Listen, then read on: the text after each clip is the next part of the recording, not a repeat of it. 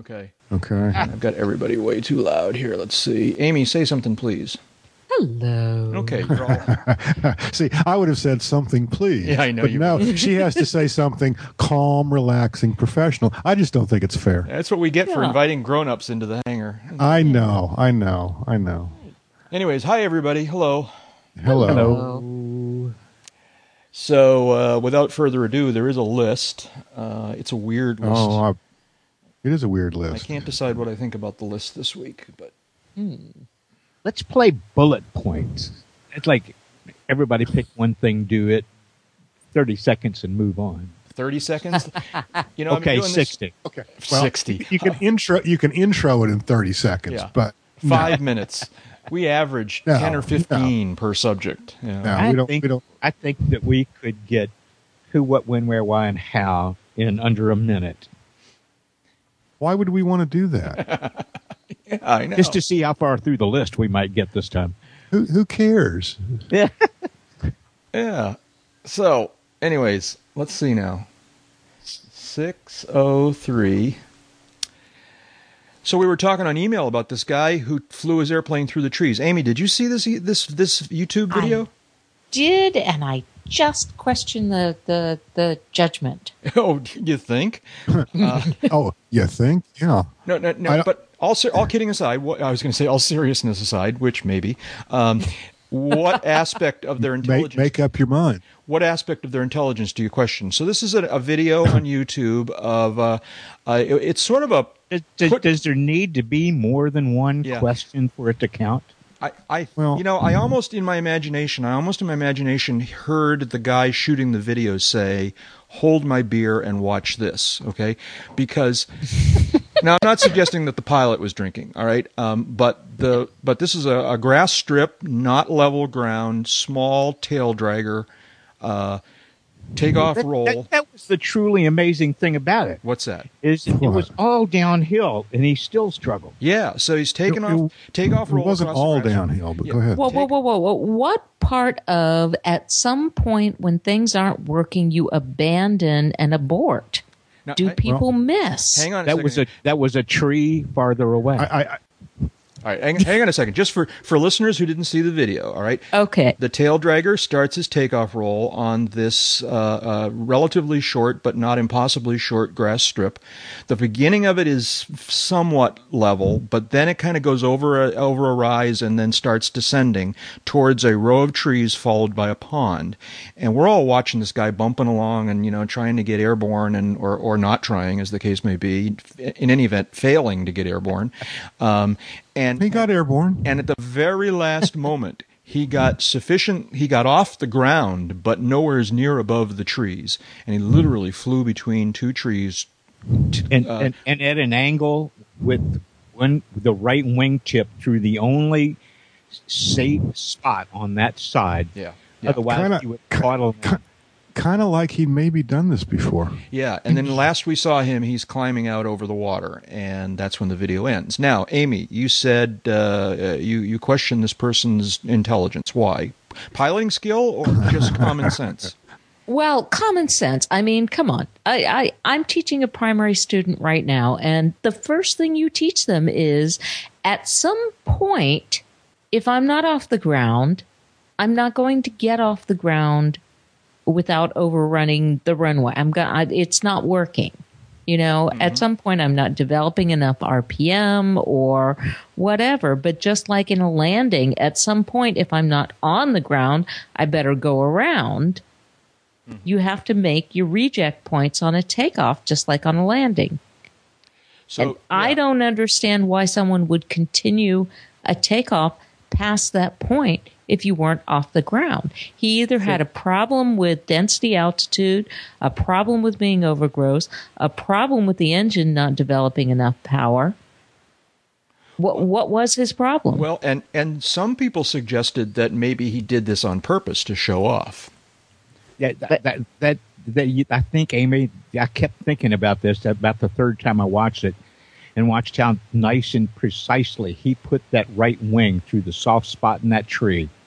And got to thinking to myself, the reason he didn't stop is because he's done this before. Exactly.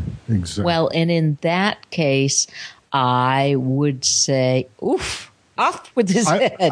Because eventually that's what's going to happen. Yeah.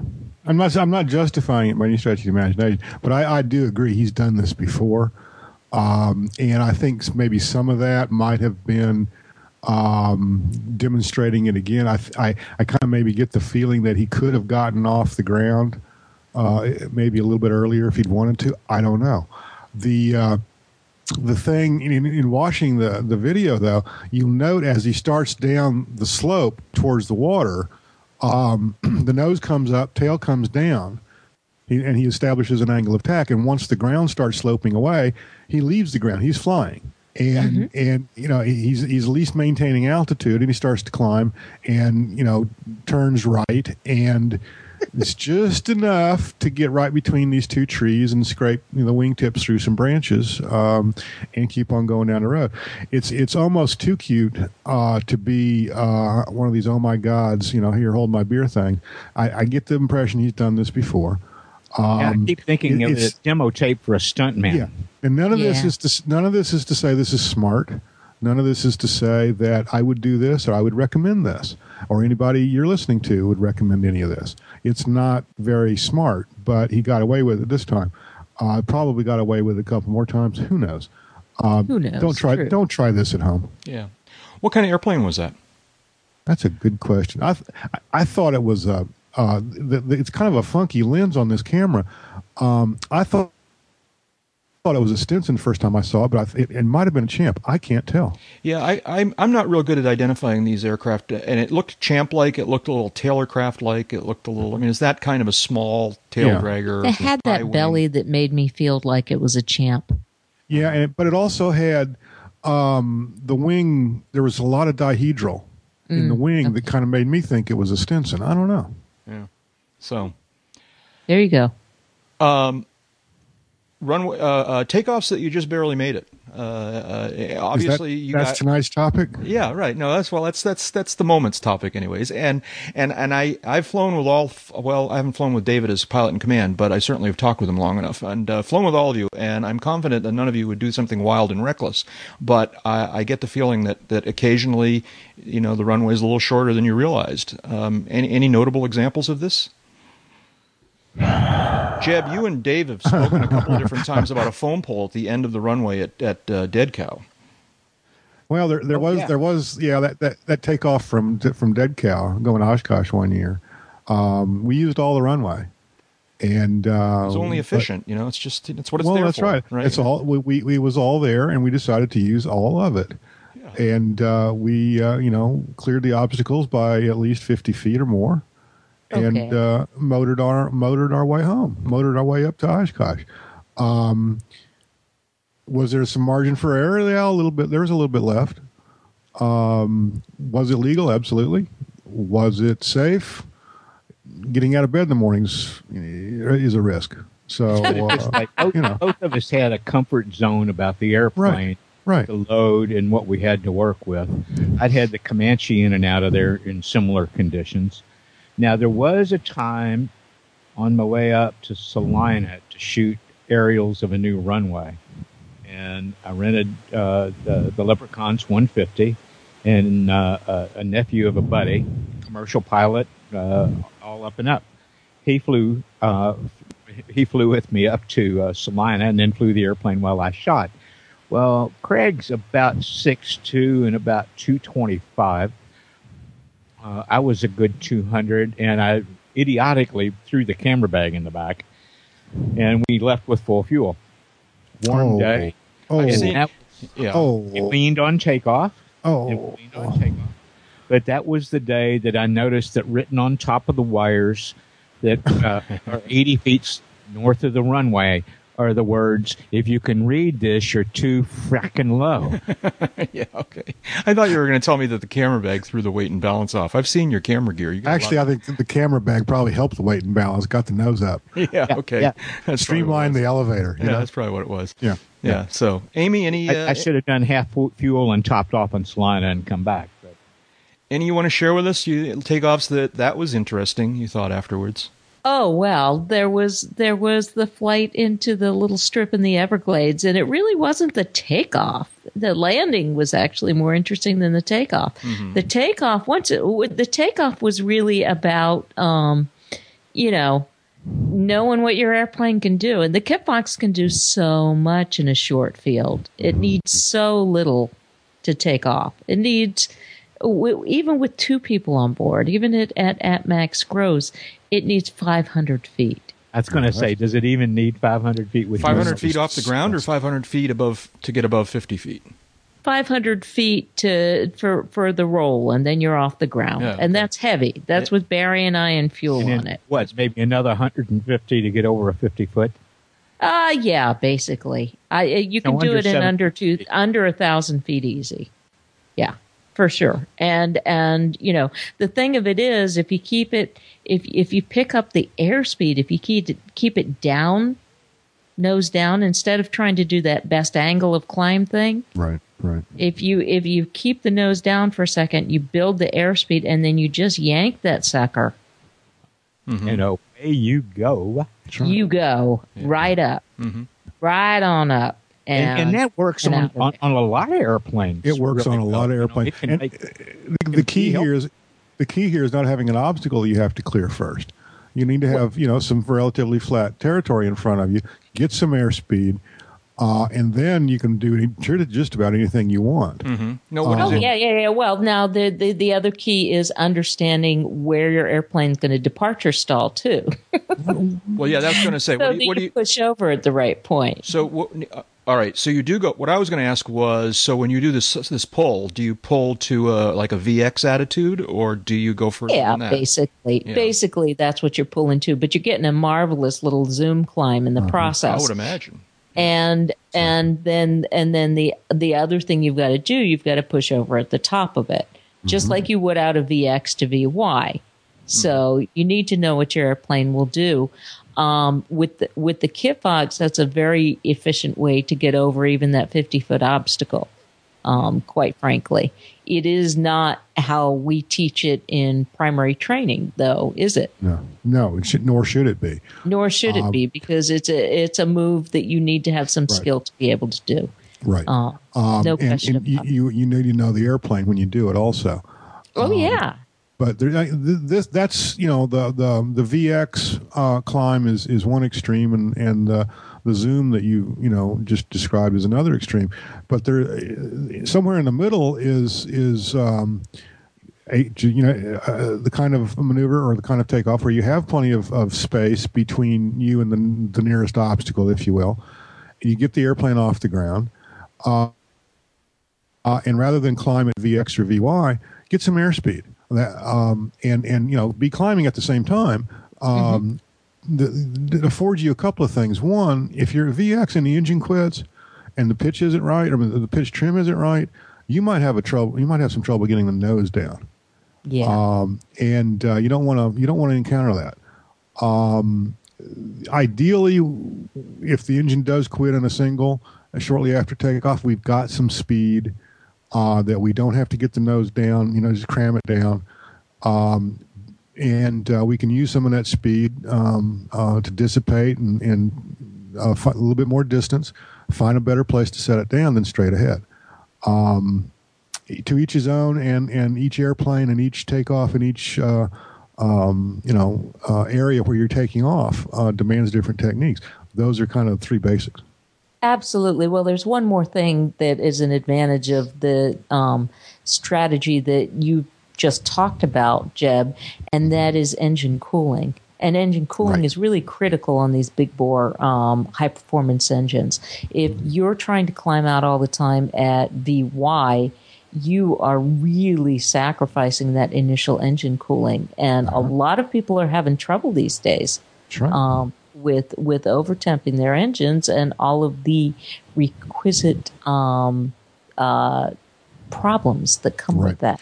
There is one, depending on the engine and depending on how good you are with the mixture control.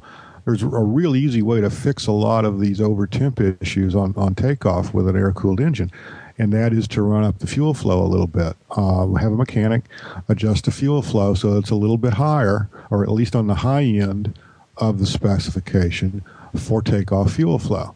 More fuel means better cooling. Excess fuel will help cool the cylinders. You still need, to monitor your airspeed and make sure that still the engine doesn't get too hot. But you won't lose much, if any, power, and you can always use the red knob to get you back to a slightly leaner than over-rich mixture, if that makes any sense. And get that power back. It helps, that extra fuel will cool the engine. Mm-hmm. Yeah. Hey, dude, before we go any farther here, I got to compliment you on your attention to detail. I've been playing on a couple of websites, looked at Aranca's and Stinson 108s, and it is a Stinson 108 in that video. There you go. I kind of thought the first time I saw it was a Stinson, but I didn't really pay that much attention. Yeah. Okay. Cool. Well, that's very, very cool. Yeah. Thank you. On that note, so we want to thank listener Robert S., who on Twitter was the first person who called my attention to this video, and I want to send the word out to Robert S. and to all the other listeners who may have seen this video, who might have any other background information about what this was all about. Was this truly an unintentional thing? Was this a density altitude day? Was this somebody goofing off? We'd be curious to hear more. Anyways. Is this trip really necessary? On that note, welcome, folks, to episode 240 of Uncontrolled Airspace, the General Aviation Podcast. Claire.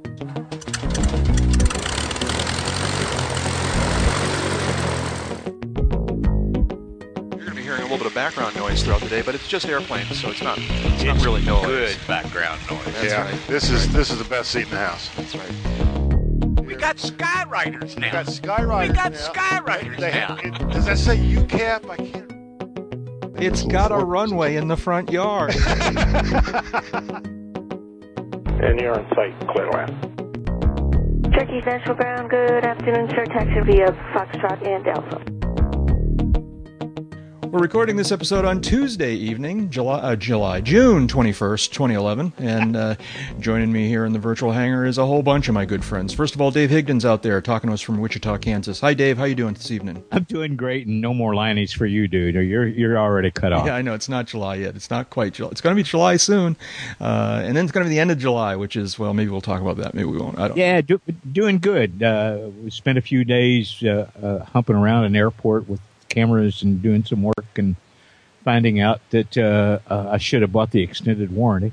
On you. Yeah. Right? On me, Lord. that's right. But back rested, gorgeous weather, big storm last night. It's been cool and dry here. Cool and dry. Yeah, that'd be nice, wouldn't it? Yeah. Oh, man. David, Unlike the 107 and 90% when I landed back here Sunday night. So. now, David, you're the one that dropped the hint. Can you tell us where you've been, or are you going to hold that till later on? I should probably hold that till later on. All right. Someday in the future, we'll talk more about that. But sounds like what little I know about it sounds very cool. Also here in the virtual hangar is Jeb Burnside talking to us from somewhere near Sarasota, Florida. Hi, Jeb. How you doing? I'm hot and dry. That's the weather report from down here. We need rain desperately. Yeah. So, and looking at the next red, I'm not going to get it tonight. Is there still water in the pond? You can call that water. Yeah, it's down. It's down 4 feet. 4 feet. Yeah. I want a picture. It's been that dry. I want to see a picture. I'll get the camera out. Snap me a quick picture. I want to see, relative to the bridge maybe, or something like the footbridge. Just I'm really curious to see what that looks like. That must be pretty dramatic. It's pretty sad. Otherwise, what's going on? Been flying? I flew, what's today, Tuesday? I flew yesterday. Flew the airplane down to the avionics shop to get some work done. Oh, you're finally going to get that work done. Yeah, how about that? Yeah. So it's in the shop, and got to get it ready for Oshkosh. And we'll see what the bill's going to be, but there you go. Yeah. And also here in the hangar this week is our good friend Amy Laboda, who's talking to us from just up the street from Fort Myers, Florida. Hi, Amy. How are you? Hi, I'm doing fantastic. Thank you for asking. So how about you? Have you been flying? I have. In fact, we did a trip up to Ohio and back. And it was a wonderful trip in the RV tent. In the RV, yeah. With the new 6-inch inlets, and they made about a 15 to 20 degree difference in the cylinder head temperatures on climb. Okay. So 2 inches bigger per side makes What about a in difference. cruise? In cruise, seeing great temps. Instead of somewhere close to 400, they're cruising in the 360s, 370s. Even if you play around with the mixture and get it real close to perfectly peak or a little lean of peak, you're looking in the 380s. Okay. Which is entirely acceptable with oil temps in the 190s, where they were at that's 210, wonderful. 215 before. So That's the sweet spot. that's the sweet spot on that engine. So I believe we have finally solved our plenum cooling issues and made it a happy place. Did it have and any effect on much your airspeed? thanks. What's that? Yeah, effect none. on your airspeed? Zero. So going That's- from 4-inch inlets to 6-inch inlets has had zero effect on airspeed. Is that good? That's good.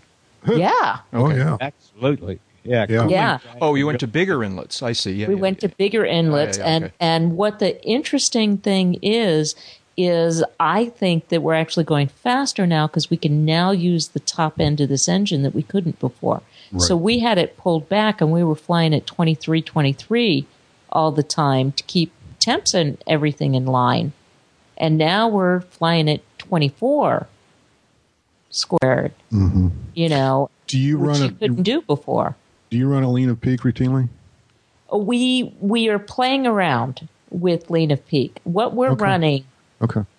we've got electronic ignition that advances the timing on one of the mags. Okay, and then we've got a mag, and what we're playing around with, because of that electronic ignition, we can lean pretty aggressively and keep it smooth.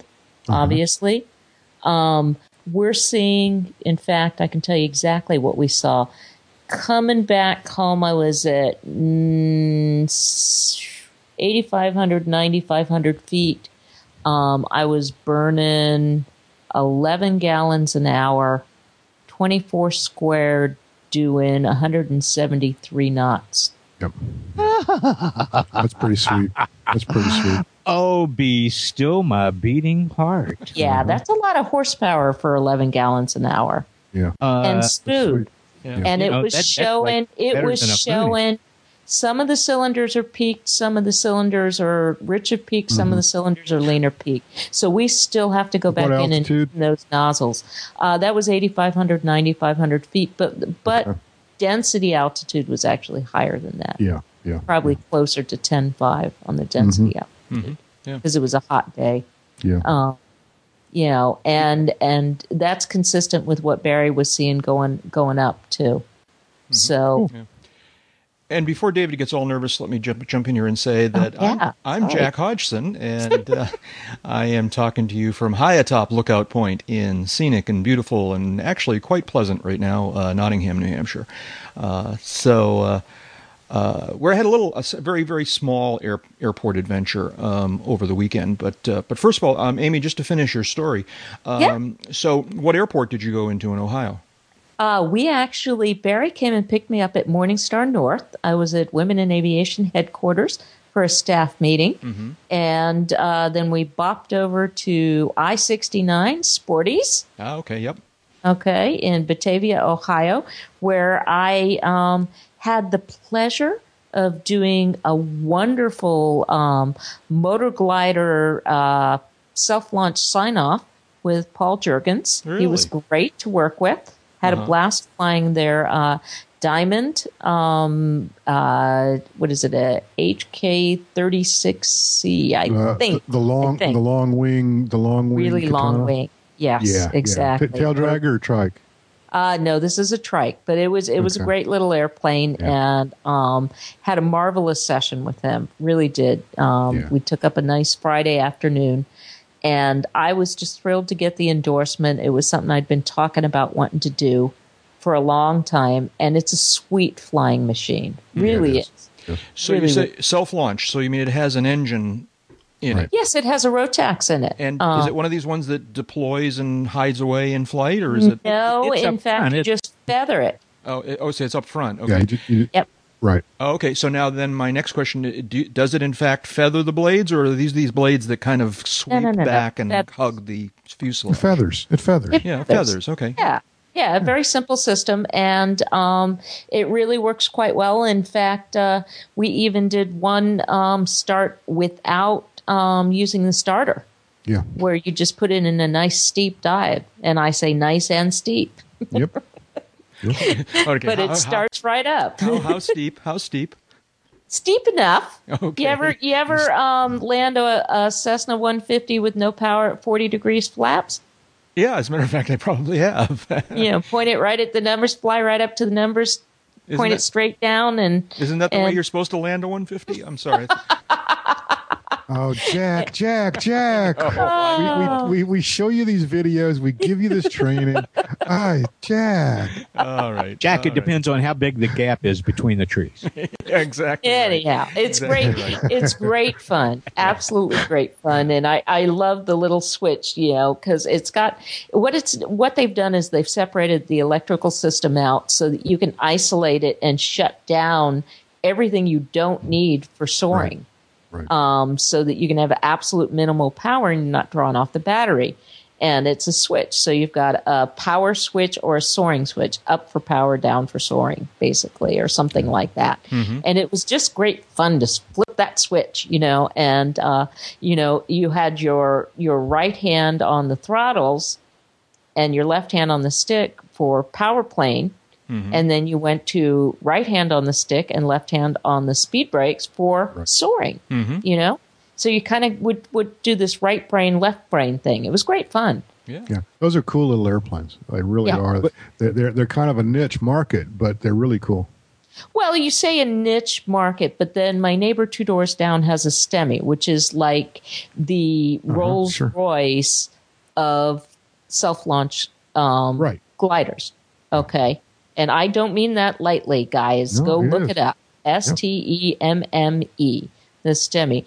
It is a gorgeous machine. Also has a Rotax in it, but this one, yes, the nose cone actually pops open and the prop kind of spring loads out. Right. And then when you're ready to stow it, you stow it. And it's just clean and it's a side by side. It's got, I believe, 60 or 70 to 1 L over D. 75-foot wingspan. He has to taxi it out. Yeah. The wings folded. That's pretty extreme. Really? It's seriously extreme. The Diamond's got a 27 to 1, which is to be expected. That's pretty typical for a motor glider. But hell, it's got 3 wheels hanging out there, and exactly the STEMI's got retractable and the STEMI is as clean and as high performance a glider as you're going to find, and it self launches. Right. What was the adverse yaw like on that? On the motor glider, it really the Diamond, it wasn't a problem. It flies just like any other glider I've been in. You use rudder first. Yeah. Mm-hmm. Then you start the bank. And you can there's a couple of situations where you can actually kind of get it into a little bit of a situation where it'll actually overbank if you're goofing around with the rudders the wrong way. But once he showed me that, and that's a function of the T-tail, then you can avoid it. So when you're cross-controlling it for slips and stuff like that, you want to avoid certain cross-controlled situations. Mm-hmm. Well, when I say it's a sort of a niche airplane, it is sort of a niche airplane. It's not a cross-country cruiser. It's not acrobatic. Well, I guess it can do some limited acro. It's a good Saturday afternoon airplane, especially if you like to soar. But it's not a cross-country. It's not your RV-10. It's not your Kit Fox. No, it isn't. Yeah. Although, you could use it to go places. It's just going to be not optimal. Right. Yeah. And I look at my neighbor STEMI, though, and he can use that to go places because it's got such an incredible L over D, and it tolerates higher speeds. Mm-hmm. Where the Diamond really sits at lower air speeds And in fact, I was watching our speed. We had a pretty good upper wind that we were fighting. So, in one direction, we were working in the practice area. We were only making 40 knots across the ground. Sure. Yeah. But most people who want to go soaring don't want to go care that much. Yeah, don't care about going places and don't care about the ground speed or the airspeed. That's exactly right. Yeah. The thing about going places soaring is that it's the trip. Right. Sometimes there's a designated destination. Sometimes the destination is wherever you run out. And sometimes the destination's back where you start. Mm-hmm. It just depends on the kind of soaring you want to do. But when you get yourself into the mindset, wow, if I'm on a diamond course and I'm making 40 knots across the ground, tacking upwind to the next thermal, I'm smiling. Yeah. Mm-hmm. Yeah. Oh yeah. Yeah. Oh yeah. And the other thing you have to remember is somebody who would want an airplane like that could actually go on cross countries where somebody in a pure glider, it's much more challenging because you got to get a tow at the next stop.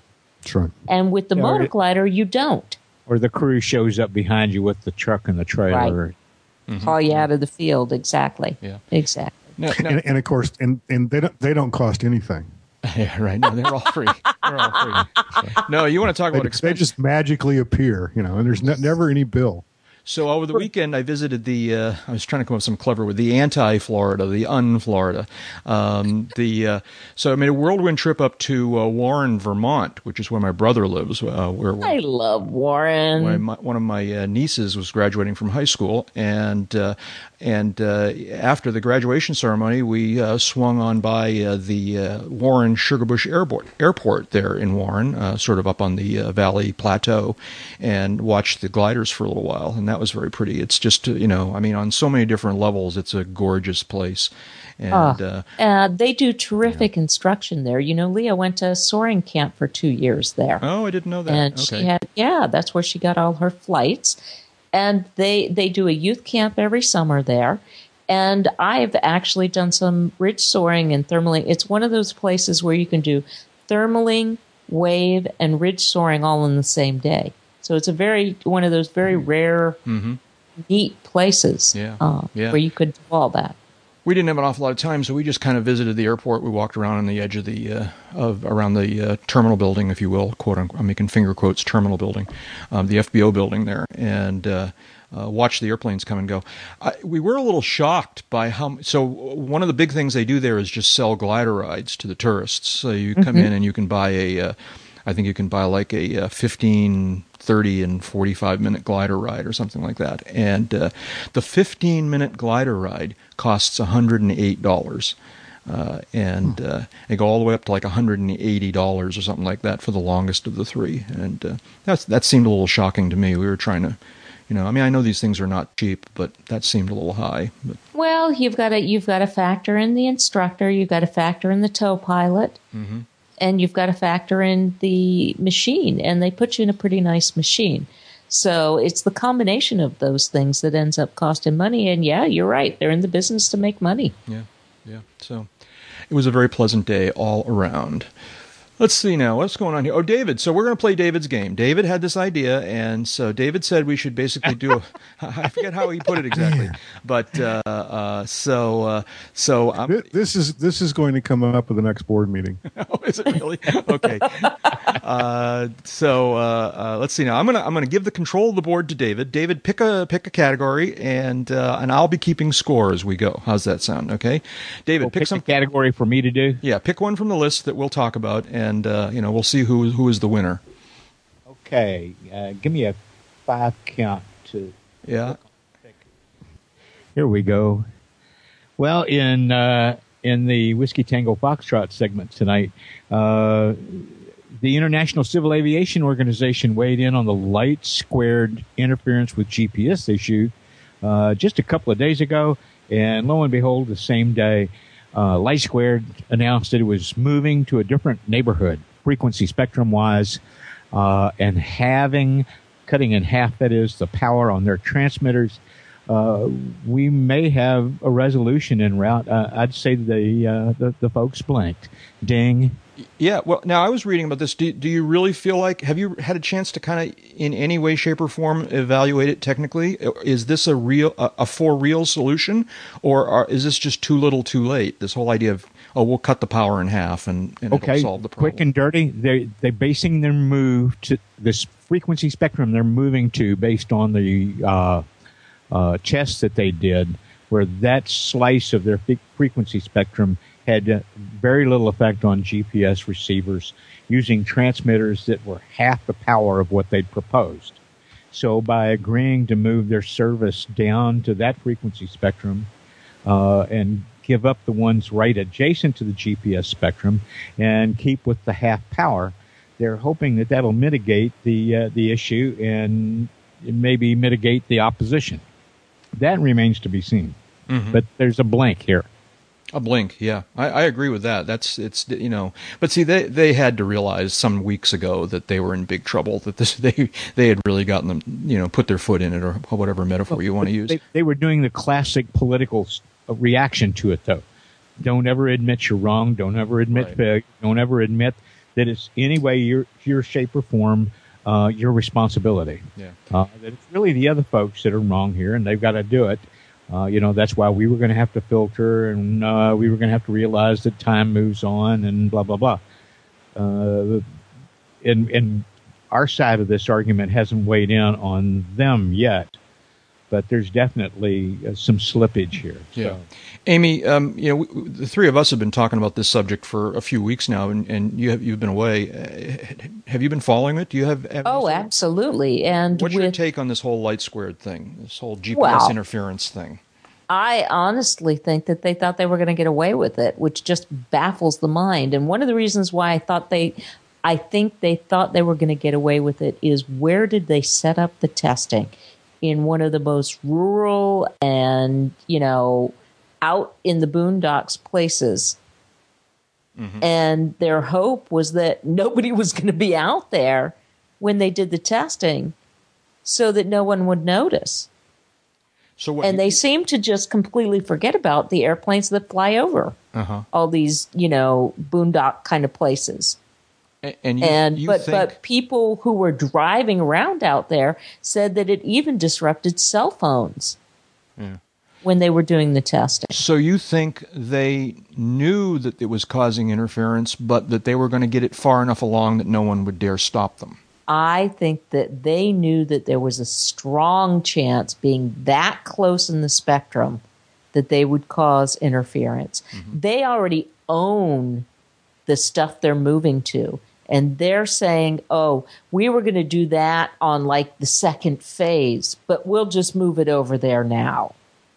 I mean, this is their argument as of this afternoon. I was reading in one of the tech journals, and their thing now. And I agree with Dave. They did not admit any culpability on this at all, but they're basically politely moving to the bandwidths that are further away on the spectrum, and saying, we own them, so we'll shift over there. Now, my question is, are they going to go back and try to get the FCC to give them back the money they paid for the stuff so close to the GPS spectrum?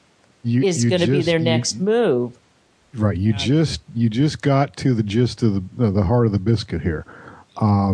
And this is where I enjoy quoting Hal Holbrook: "Follow the money." Okay, mm-hmm. That's what's going on here. Somehow there was some grand plan on someone's part. They know the whole thing to me was just preposterous from the get go. They're not going to clobber GPS. They're not going to be allowed to clobber GPS. So they do this dog and pony show.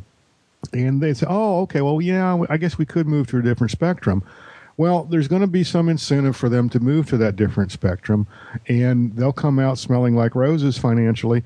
And I would also suggest that maybe, that's what they wanted in the first place.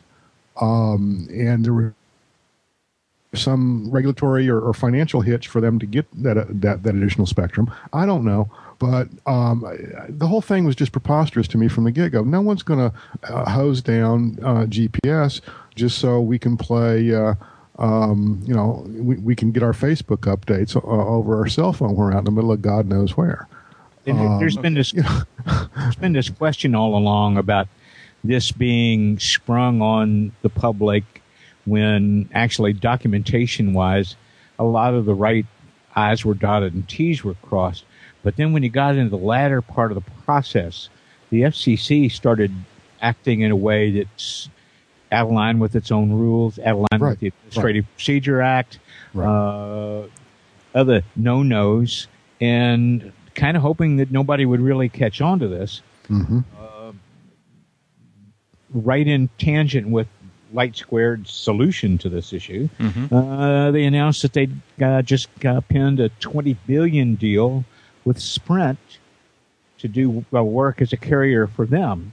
It's like they're not slowing down what I order. And I'm not sure that the jury's completely in on this, being able to go forward anywhere near that spectrum yet, because the little bit of interference that they say may happen and the users it may happen to, we haven't heard from them yet. Well, exactly. That was the other thought I had is what market, what spectrum, what industry is going to get gored next? Is this does this perhaps interfere with NSA and FBI bugs that they plant in people's homes? Maybe I could get behind that. Okay. All right. Okay, that's it. All right. What spectrum are we talking about here? I'm awarding this subject to Amy. Amy gets 1 point. Is a ding ding ding noise. All right. What do I get? Do I get demerits or what? No. Jeb gets half a point for the heart of the biscuit. I like that one. That's a good one. There you go. Although we're going to penalize him a half a point for attributing the quote to Hal Holbrook when we all know really it was Ben Bradley, but that's okay. Amy, no, you have it was control. not Ben. It was not Ben Bradley. Who no, was it? It was not. It Bradley. was Deep Throat. It was Deep Throat. It was Deep Throat. Oh. All right. And he said it without his mouth full. Yeah. So all right. not only do I get a full half a point back, Yeah. so I'm not 1.5. Okay, you get minus half. Minus a half. Okay, I got minus a half. And Amy, you have control of the board. Pick a subject. Oh, pick a subject. Pick a subject. Okay, I am But you have to phrase it in the form of a question. No. I am going for tick. Where did it go? I swear. Oh, biofuels. From algae wood chips are approved for use by passenger airlines. Really, what we're talking about here is the ASTM, correct? Yeah, I guess. Okay, was finally, came down that basically says that, yes, you can use this blend. Basically, right now, I think they're talking about camellia oil. Camelina oil. What's that? Camelina oil. Camelina oil. Thank you. I can't pronounce anything. I can spell everything. I just need people to know that. And jet fuel right now. Right. So and they also, I believe, said that as long as it has certain spectrums, even the algae type would be approved. So that's a big deal. Now, we're still talking jet fuel here. So anybody who's thinking about trickle down really needs to remember that these are blends made for impersonating diesel or kerosene and have very little to do with the avgas. Jet A Junior. Thank you very much. Jet A Junior? Where's that come from? What? Jet A Junior. This is much different from the organism that we talked about several episodes ago. Right. That basically defecated Jet A. Right. If you remember that one. I do. And that one, we haven't heard a whole lot about that one since, have we? No. Yeah. Okay. The great thing about the and I can't with canola oil, whatever it is, Camarillo or whatever. Great thing about that is you can also use it to pop your popcorn. No, different thing. Different thing. I'll see now. There was Close, some news, but no potatoes. There's some news came out of Paris here about airlines planning to start using 50-50 blend of this camelina oil-based biofuel blended with traditional petroleum-derived Jet A. And how many hundreds of pounds of carbon it saved per flight, or tons of carbon, I think it saved per flight. And also is supposed to have some nice attributes for the engine because it doesn't have the carbon in it that petroleum does, so it does not create some of the deposits that, yes, even turbine engines accumulate that require some kind of cleaning. So talk to me when this stuff is available in mass quantities. Well, that was my question. Okay, I have a feeling that that's going to happen very quickly because I hope so. Well, here's the reason why. There's two things driving this. One is the European Union's thing of carbon credits, and they're trying to push these airlines into paying if they are not carbon neutral. Okay. Two is the fact that the price of a barrel of jet fuel has come completely decoupled from the price of Brent crude, and therefore has become very expensive. And so even though we're seeing the oil prices starting to come down, the airlines are not feeling any of that. And what we're talking about here is regulatory approval to start using this. Exactly. Now. No, that Right. Boeing flew, over this- to Paris on a 50-50 blend. This is demonstration, though, that the product meets the ASTM spec. Doesn't say anything about production nor distribution of this product. Well, I agree with you. I agree with you. And, on all and this. of course, the Boeing that flew over to Paris on a 50-50 or on a 50-50, a left side, right side or something. I don't know how that worked. They probably had enough fuel to get there, turn around, and come back. All things considered, and it was probably labeled experimental when it did it. So I'm not. I'm happy to see this stuff. Don't get me wrong. But I'm just also very, I won't say skeptical, but until this stuff is available in mass quantities and the distribution networks are established, it's all, just keeping score. This is the kind of customer with the airlines and, aviation military already homing in on the same thing here. This is the kind of high demand customer that that will really help jumpstart the production part of it, not necessarily the distribution, but there's a network in there to distribute fuels now that could be relatively easy piggybacked on this when I agree these fuels are compatible and are actually destined to be blended. I agree. I agree with Dave that you don't need to change anything about the distribution that you've got right now because you can run them in the same truck. They're blended anyway. You can just mix them together. You can run them through the same pipelines, everything. Sure. It's not going to change anything. Are we sure about that? Are we sure about that? Yes, absolutely sure. What are the operational constraints, if any, that are imposed on the engines and the aircraft and the airframes? None. When this alternate fuel is used. None. Are we sure? Okay. That's what they're saying. Right. That's what they've been telling us. That's the demonstrations they've done. And my question is, can you brew this stuff? Are there pre-existing plants for brewing this stuff, or are they going to have to build new facilities? Certainly you can't make them in existing Jet A factories. What do you need? Actually, the refining can be done with facilities that exist now with small modifications. Like a big still creating the stock that goes through the refining process. A big still, Yeah, basically. Yeah, so they're going to eminent domain all the microbrews in America, and definitely not. There's more money in the microbrews. Yeah, okay. Well, but see if they're going to come in right below the microbrews in the spectrum, and they're going to interfere though with the microbrews. Okay. Actually, right, what's really interesting about this is that they're scavenging the carbon dioxide that's coming out of some of these high-end plants, coal plants, things like that, and they're actually using them to grow the algae, and the algae is using the carbon dioxide to produce the fuel. And this is where they get to the carbon neutral point.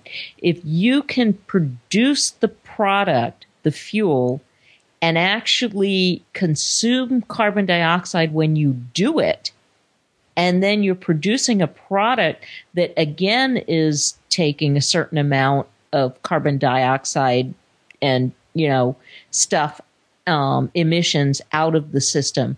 Now the airlines can be consuming something that makes it more carbon neutral and reduces the footprint, and they can argue we don't owe you squat. Right. When and we there's fly also to Europe. There's also a source control issue here too. And that is the belief that they can get to a production level where using blends will let increase the self-sustainability of our energy pipeline. Mm-hmm. If Right. we And blend our own resources of petroleum with our own resources of biofuel and meet our needs. What's going to happen is they're going to come in just below the jet fuel portion of the oil, the barrel of oil. They're going to come in just below that and they're going to grab that spectrum of the barrel. And what that's ultimately going to do is interfere with Skynet and the fuel that they need. So then they'll get shuffled off to a whole different. Yeah. It's okay. I think we should ask Cal about that. Al? Jeb, it's okay. I've already awarded you 1 point for the light squared callback. all they really have to do is interfere with OPEC setting prices. Well, that's true. Jeb, you control the board. Pick one. Oh, and okay, the dial is rotating. We're going to spin. Okay, we spun the dial. It's rotating. It's going around. It's going around. It's going around. And it lands on, drum roll, please. Dun, dun, dun, dun. High flyer is accused of assaulting aide. Tell us the story. Now, What's the story? David got off a plane in some unknown location and is sitting, I'm sure, in the bar, watching the scroll across the bottom of the television, and he sees something, and he picks up his cell phone and calls me. And this says, Jeb, are you sitting at your computer? Of course, I'm always sitting at my computer. Yeah. And he says, no, you got to put this. You got to put this on the list for the next episode. There's a story coming through about this 83-year-old high-end collector, safari hunter, and global businessman from Nevada was charged Tuesday of last week with grabbing the breast of a medical assistant as they flew to Minnesota on the guy's own private jet for a hospital visit. And I guess I should make this up. We cannot make this up. Okay. This is a U.S. District Court lawsuit. Name is Bob Lee. Incident occurred in September, apparently. The charge filed against Lee claims that he grabbed and twisted the breast of a paramedic, and that when she demanded he stop, he allegedly replied, "I can do whatever I want. This is my airplane."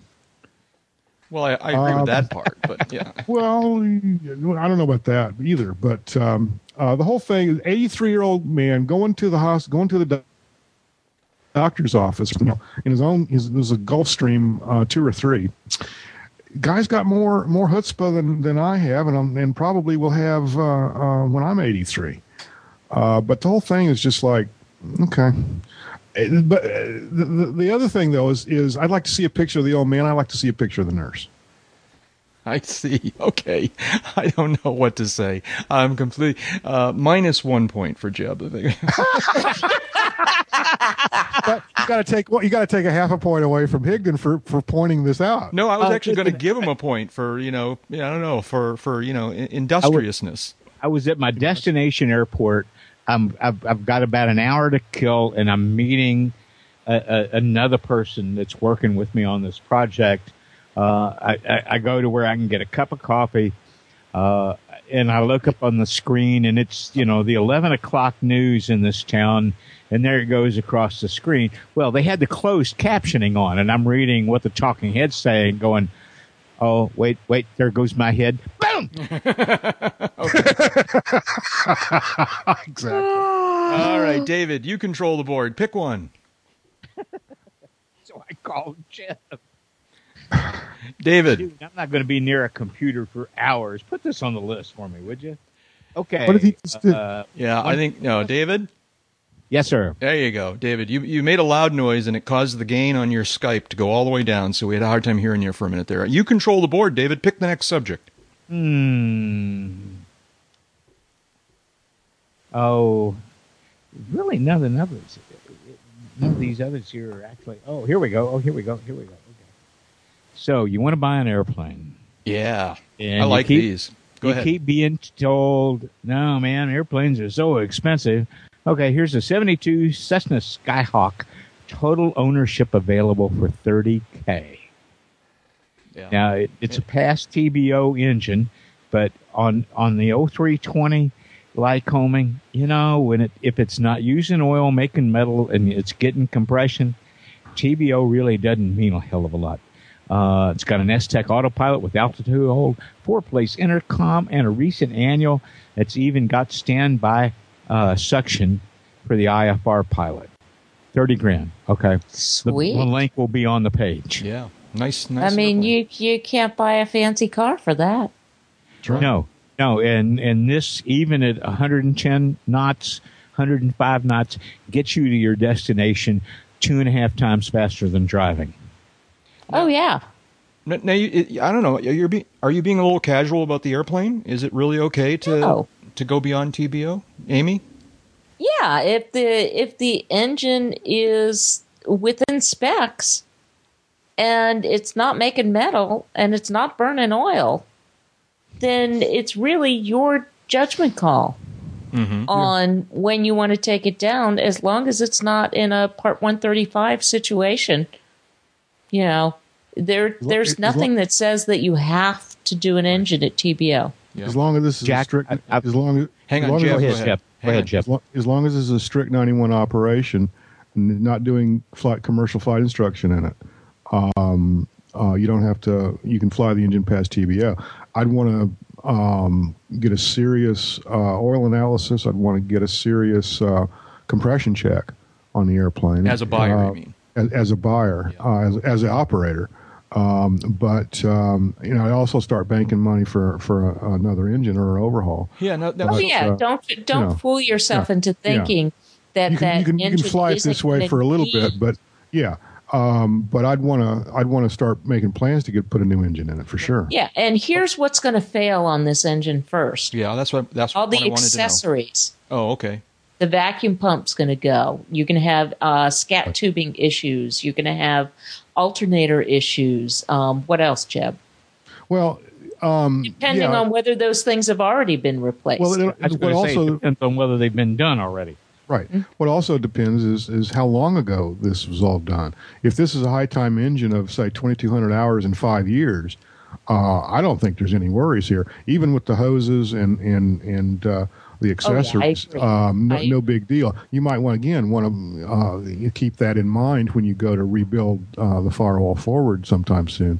But if this is 2,200 hours over 20 years, I got to think that the accessories have been changed out at least once over that period of time.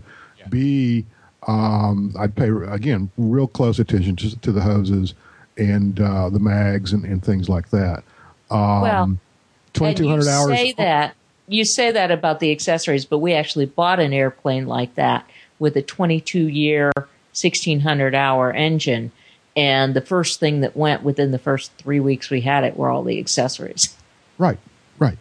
Yeah. So, Well, and I've known a number of guys who had 0320s in Skyhawks and Cherokees in particular that flew them 100, 110 hours a year, 130 hours a year, and had them go 2,500 hours. Right. And in two instances where I knew these guys, when they decided to have it overhauled or replaced, it still wasn't making metal. It still had compression in the 70s and still wasn't using more than a quart about every 12 or 13 hours. But they finally lost their nerves. And one of these days, now all the accessories had been replaced or overhauled a couple of times. The freaking vacuum pumps, God knows how many times that went through in that time. Yeah. No, Well, it's the Cessna vacuum pump. Yeah, Come on. really. when you've got an engine that is old like this, but not showing the signs that you talked about, is it wise to baby it a little bit, or do you just operate it normally? In other words, I would operate it normally. Yeah, you don't want to baby an engine. An engine needs to feel itself out. You don't want to beat it. right? That's you want to operate it inside the normal specs. Yeah. Jeb, you were saying? Yeah, exactly. You want to operate it as you operate any other engine. Full power takeoffs, lean it correctly, keep it cool. It should be fine. The O320 is a very bulletproof engine, and 2,200 hours on one would not scare me at all. Again, there's various caveats about the accessories, about the hoses, about various other components under the cowling, not just the engine. Yeah. You check the airframe for corrosion, fatigue, make sure all the ADs are up to date. You go out and fly around the patch 3 or 4 times, drain some oil off for the sample, do a compression check, see what it looks like, and look at the oil analysis. Are we sure this is an O320? 70 on a 72 Skyhawk, yeah. Okay, when was the switch? It's like 67, 68? From the 0300? Yeah. I think it was earlier than 67. Was it? 62 or 63. No, it was later than that. But yeah, I'll take this as a homework assignment. Okay. That was great. I'm going to award all of us 1 point for that one. It was a very nice little conversation there. I like that. And I'm going to pick the next one. A bittersweet off-field landing of the week. We lost a B-17 this past week.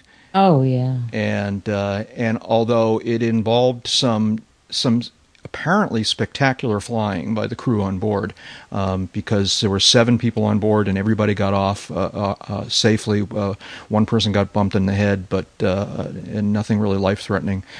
Sadly, the aircraft was lost totally. Probably parts may be available, but it burned on the ground. And so this is the Liberty Bell, I believe it was, B-17, that was operated by, somebody help me here. What was the organization that operated this aircraft? Liberty Bell. Is it Liberty Foundation? Liberty, that's right. Yeah, Liberty Foundation. Was taking off and apparently developed some sort of problems, probably an engine, almost certainly an engine problem, because eyewitnesses saw fire coming from one of the engines. Yeah, there's images of that. Yeah, the crew managed to put it down in a cornfield, and it's impressive enough to put a 172 into a cornfield. To put a B-17 into a cornfield right. Successfully, I just cannot tell you how impressed I am that he safely put this aircraft on the ground and everybody evacuated before the fire took hold. And but then we've got some really sad pictures of it burning. And have we seen this airplane? Has this airplane been to Oshkosh recently? I'm trying to recently, but it's been to Oshkosh. Offhand, I don't know. Yeah. I don't. Has there been any more reports on exactly what happened here? Was it just an engine fire? The operator of the aircraft, Liberty Bell Foundation, on their website put up a rather lengthy and detailed memorandum, for lack of a better word, on what they perceived to be the facts of what went wrong here. There was maintenance done to the aircraft in the couple of days before this event. But there's no evidence at this stage that the maintenance performed had any impact on the event itself. They had departed. They were 4 or 5 miles from the runway after takeoff. Chase airplane noticed fire in the left wing. Said, "Get it on the ground. Get it on the ground." There's ATC recordings of this available. And they did. They put it on the ground, and everybody got out. It was a great airmanship. It was great decision making. I'm reliably, unreliably informed that maybe this was a fuel pump that had gone bad and that had started the fire in the wing. Whatever it was, they couldn't resolve it from the cockpit. And once the aircraft was on the ground and once everybody got out safely. I'm told also, I think in this particular memorandum from Liberty Foundation, that the field on which they landed was fairly muddy. And if you look, there's some overhead images available that do show some fairly deep ruts being made by the aircraft rollout.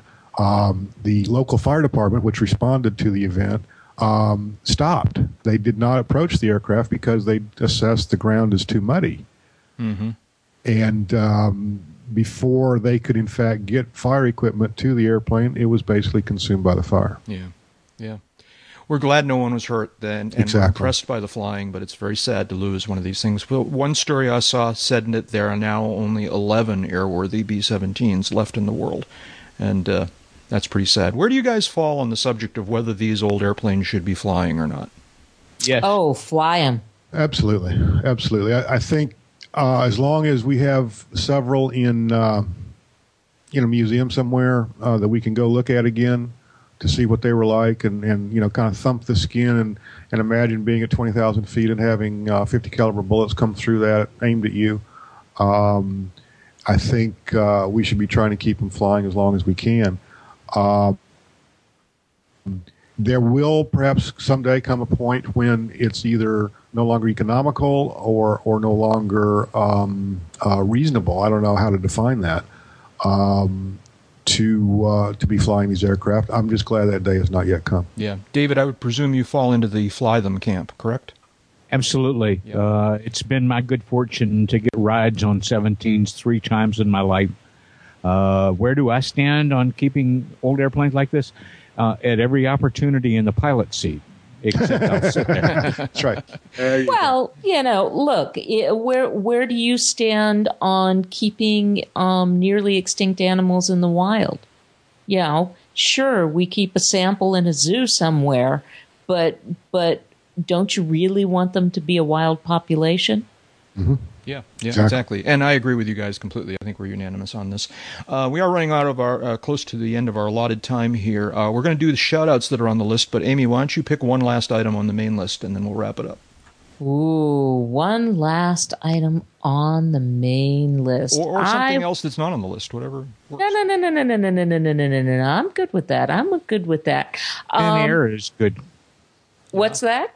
Thin air is an eligible space. Thin air. There you go. Yeah. No, I wanna attack the 36,000 airplanes affected by the new Cessna AD. Yeah, really. What's the issue? You stuck it on there. It doesn't that have to do with some of the stuff that they've already had ADs on, but now they've expanded it? Tell me, Jeb. That's the way I read this. The Cessna seat rail AD. And I'm making finger quotes on this, has been out there for eons, seemingly. And this has to do with ensuring that the locking pins on the seat mechanisms fit into these rails mounted to the floor of the aircraft so that the seat doesn't move at inopportune times, shall we say. This has been an AD for, I don't know, Amy, 20 years? Oh, easily 20 years. Yeah. And they've had to revise it periodically. They've added, different aircraft models in the Cessna line to it. They've added different AMOCs. They've added different part numbers, all this kind of thing. I don't know anything about this specific AD, but this is nothing new relative to the Cessna fleet. If anything, we're basically talking everything below the piston twins. Including the 303 Crusader and the 336, 337, the Skymaster line. But now, according to this AvWeb piece that we're looking at, this AD has a deadline on it. Is that not the case? No, they all have deadlines. Well, how could it be around for 20 years if there's a deadline on it? How does that work? It's been revised. It's been revised. The models have been added to it. They've changed the method of compliance. They've changed AMOCs. They keep revising it as either new materials and new parts, new service bulletins become available from Cessna, and or the problem starts to pop up in other airframes, and they've added those airframes to the AD. I'm not sure which is the case here. I'm just not familiar with the history of this particular AD vis-a-vis Cessnas, but there's always, it's like, we've always been at war with Eurasia. There's always been a Cessna seat rail AD. Okay. Well, if you'll allow, go ahead, David. Yeah. The old AD requires repetitive inspections and replacement of parts under specific conditions, usually the rails and maybe the pins on the seat. The new AD retains all the requirements of the previous AD, but adds steps to the inspection procedure and improves associated graphics. That means they got better drawings. Thank you. So, See, I guess, basically anything with a piston up to a 337. I guess, being the naive non-owner, I had always imagined that ADs would be well-defined, finite things that you could complete, but apparently not. Well, some of them are. Some of them actually are. Some of them have terminating actions, and you do the terminating action, and it never comes up again. Yeah. Some of them are one-time inspections, but then, and or one-time parts replacements. On my airplane, for example, airplane came from the factory with magnesium elevator horns. These are components that basically are fit on the torque tube. And the cables actually fit in, or I don't know how it all works, but basically they help rotate the elevators in their axis and lift them or lower them. These are magnesium from the factory, and there's an AD that says you have to inspect these for cracks periodically, but if you install the aluminum version of these components, it terminates the AD. Yeah. And which do you think I did? Yeah. Our Comanche had 100-hour AD on the muffler, right? Unless you replaced it with a different muffler of a certain type, and you terminated the AD. Mm-hmm. Yeah, so. and that is the same way on the RV-10, where they came out with not an AD because you can't get an AD on experimental airplane. We won't go there. We've been there before. But if you double the plates on this one bulkhead in the back by the tail, then you no longer have to go back there and inspect for cracks. Mm-hmm. And also, the Rockwell Commanders now have an AD out for inspection of cracks in the tail. And it's interesting because it takes a very specific borescope with a camera, a very skinny one, very high tech, in order to get back there to actually take a look. Mm-hmm. I know this because a consortium of mechanics around here went in together and spent $1,200 to buy one of these things in order to do these inspections, because all of these airplanes have to have this inspection of the 112 and 113 fleet. There are some ADs that never, ever, ever go away. For example, there are a bunch of ADs on Piper airplanes that use bungees in the landing gear. That includes fixed gear and retractable gear airplanes. And there are ADs on those bungees that command that thou shalt replace on 3-year cycles. Mm-hmm. Time and type, number of cycles notwithstanding. It lasts 3 years, you replace it. End of story. Yeah, okay. Shout-outs. What do we got here? Who's got a shout-out? Anybody? Hal Holbrook. David, I think you've got one, at least one there. Go ahead. I do have at least one. Where did it go? Well, I don't even have to go that far. This is to my old and good friend Susan Sheets of the D.C. area. She used to, she helped found, organize, and run an aviation association for about 20 years, and was unfairly and unceremoniously dumped by her employer. But she nonetheless continued to pursue her private pilot training. Let's see, today is the 21st, and she about a week and a half ago finished her check ride flying out of Manassas, is now a legally licensed private pilot and aviator of the new kind. Watch for our friend Susan. She's set a goal to visit as many Virginia airports as she can and then start spreading out her reach from there. And from what I understand, she's really good in a 172. Sounds good. Congratulations to her for Yeah, that. congratulations to Susan. I ran into her. It's been going on 2 years now in the FBO there at Manassas, and she had just come back from a lesson that was, I think, a pre-solo lesson. So it's been a while. It's been a long road for her, but congratulations, and great for sticking with it. Other shout-outs? Anybody? Really? Yeah, I don't have any. The shout out to Sarasota Avionics. They've got my airplane. Yeah, so please be careful. So please be good. That sounds good. And I guess I'll throw a shout out there once again to Eastern Cincinnati Aviation for taking such good care of us while we were up there 2 weeks ago. I have to my compliments. I love being there on Saturdays for the hot dog and conversation at the Liars table upstairs. It's just a wonderful place to hang out. Sounds like a podcast, I know. Let me do one more quick one here. Sure, go ahead. We've been in the same accommodation establishment at Oshkosh with these folks on occasion. Rich's Incredible Pyro, Rich and Dee Gibson. They're the ones that do that amazing 1,000-foot long wall of fire that kind of lights everything up at Oshkosh and other air shows. And they've been designated to receive the 2011 Bill Barber Award for Showmanship from World Air Show News Magazine. Oh, very cool. World Air Show News Magazine is kind of the trade magazine for the folks that perform at air shows. And I don't think I have ever seen the Barber Award go to folks for something that was not flying or a flying act. So this is a groundbreaker, kind of like us getting that plaque on Gordon Baxter last year, first podcast, first time it was a bunch of people. Mm-hmm. Yep. So Rich and Dee, congratulations from us. We look forward to seeing your handiwork at a little air show in Wisconsin we plan to attend next month. That's right.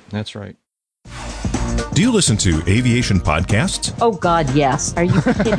Like Uncontrolled Airspace, the General Aviation Podcast. It does things that nothing else can do. Then tune into EAA Radio Monday about 6 o'clock after the air show. How absurd. Not really. Uncontrolled Airspace will be recording a podcast episode and broadcasting live on EAA Radio. Well, that's different. How long will it take? It's about 90 minutes of hangar flying with Jack Hodgson, Dave Higdon, Jeb Burnside, and friends who stop by their virtual hangar. Talking about whatever they were talking about. I dare say I wouldn't look all that good. Jeb is absolutely right. Do we have a catastrophe in the making here? Nah, they won't see you. It's on the radio. Is it really?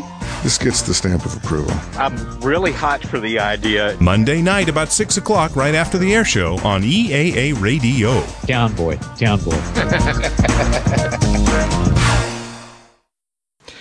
Well, before we wrap this thing up, I have to say we have a winner. Let's see now. How does this, the tote board here? I finished the episode with a grand total of -1/2 point. All right, so I did not win. All right, let's see. Next, we've got Jeb. Jeb ended up with 1 point after a couple of penalty points, but a couple of positive points. But then with 2 points was David, and Amy, you had 3 whole points here in UCAP Jeopardy or whatever the heck we're going to call this thing. Really? Yes. So congratulations. There will be some swell prize. I have no idea what it is, but I don't know. But you can bet on the small part. You could bet on the small part, and I think it's going to be something on the order of a free subscription to the UCAP podcast. To the UCAP podcast. That's right. Yes, Oh, I don't know. I was just looking at a picture of Jack amongst the crew of Aero Camp the other day. Did you see that, Jack? Acro Camp. Acro Camp? Acro Camp. Acro Camp. Yes, Acro Camp. Yeah. That's that was a lot of fun. And Steve Tupper, who's the sort of producer director of that whole thing, is just plugging away to finish the movie, and we're all looking forward to it. It should be really cool. He's been sneaking out little bits and pieces every now and then, and I know that in fact he's also in the process of casting for number 2. The Yes, he is. open casting calls out there. And did you apply? You should, Amy. Well, you're already I acro have- though. I have a problem. I'm not already acro. I'd qualify on that, but I'm a pretty experienced tailwheel pilot, and he really wants somebody who needs that endorsement. Yeah. So that kind of disqualifies me. Yeah, I was looking at it close, though. I was looking at it really close. Well, you should talk to him. Maybe you'll get an exemption or something. But he's, they're at the very tail end of what he calls the casting process. I suspect that it ends before this podcast will be hit the streets. So, but the Acrocamp 1 movie is coming down the road real soon, and Acrocamp 2 is going to happen sometime soon. I don't know if I can say. I don't know exactly when, but it's coming up. It's going to be very exciting. And well, are you going to be a movie star? That's all I want to know. No, I'm not going to be a movie star, but I desperately hope to go and just kind of kibitz once again. Somewhere good in the back of my brain, Ringo Starr just started singing. Which song? I'm not sure. I want to know, really. Which song? Yeah, which song? Because we just invited Dave to sing. I want to get me in the movies. They're going to make a big star out of me. That's right. Yeah, well, speaking of big stars, Amy, thank you for being with us this week. It's always a blast. Amy Laboda is a freelance aviation writer and is the editor-in-chief of Aviation for Women magazine. Amy, where can people find you and your magazine on the internet? They can find us at afwdigital.org or www.wai.org. And Jeb Burnside is a freelance aviation writer and editor, serving as the editor-in-chief of Aviation Safety magazine. Jeb, where are you on the internet? Well, I'm at jeburnside.com. I'm at aviationsafetymagazine.com, sometimes at avweb.com, and sometimes at aea.net. But before we walk away from that, the last production year for the Continental 0300 powered 172 was 1967 with the 172H. In 1968, the 172I brought forth the 0320 Lycoming, and five more horsepower and a little bit better performance, and that's where that sweet spot is. So there you go. Sounds good. Thank you. Very good. Dave Higdon, an aviation photographer and an aviation journalist and the U.S. editor for London's World Aircraft Sales magazine. David, where can people find you on the internet? Oh, the World Aircraft Sales tab on avbuyer.com, Blake Jeb, AEA.net occasionally. Just roll the dice and check at the post office nearest you. And I'm Jack Hodgson. I'm a private pilot, a freelance writer, and a new media producer. You can learn more about me at jackhodgson.com and aroundthefield.net. Thanks to Jeff Ward for creating our show notes. Thanks to Mike Morgan and Royce Earl and to the many other listeners who have created the UCAP disclaimer clips. We are also very grateful for the financial support we receive from our listeners. For information on how you can make a donation to this podcast, see the Uncontrolled Airspace homepage and the box in the right-hand column labeled Tip Jar. Doesn't need to be very much, just $10 or $15 over the span of a year is a big help. And don't forget you can visit with all of us in the Uncontrolled, some other preposition, I don't know, airspace, Uncontrolled Airspace website. Easy for you to say. You can read the blog, view the forums, check out the wiki, the aviation movies list, the new web page of fame, and more. All of that is at uncontrolledairspace.com. First of all, Jeb, what did you say? He did the wiki thing. He hasn't done the wiki thing in a long time. He hasn't done the wiki thing in eons. Yeah. David, what else were you going to say?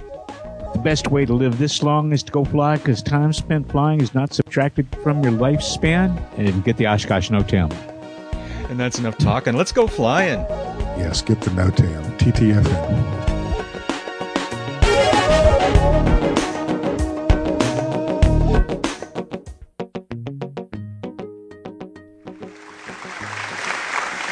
Neville, you have control of the board. Select a category. Disclaimers for 100. The members of the Uncontrolled Airspace podcast are appearing as this. Neville. What is private individuals? Correct. Select again. Disclaimers for 200. Their comments do not necessarily reflect these. Neville. What is the opinions of the organizations they work for? Yes. Select again. Disclaimers for 300. Anything you hear on this podcast that sounds like advice on aircraft operation is obviously this. Neville. What is very general? That's it. Disclaimers for 400. You should always remember your training, consider your situation, and fly this. Neville. What is the aircraft? Yes. Select. Disclaimers for 500. But you knew this. Robert. What's a lineys? No, Wendy. What is the punchline? No, Neville. What is that? Correct, but you knew that. Congratulations, Neville. You have swept the category.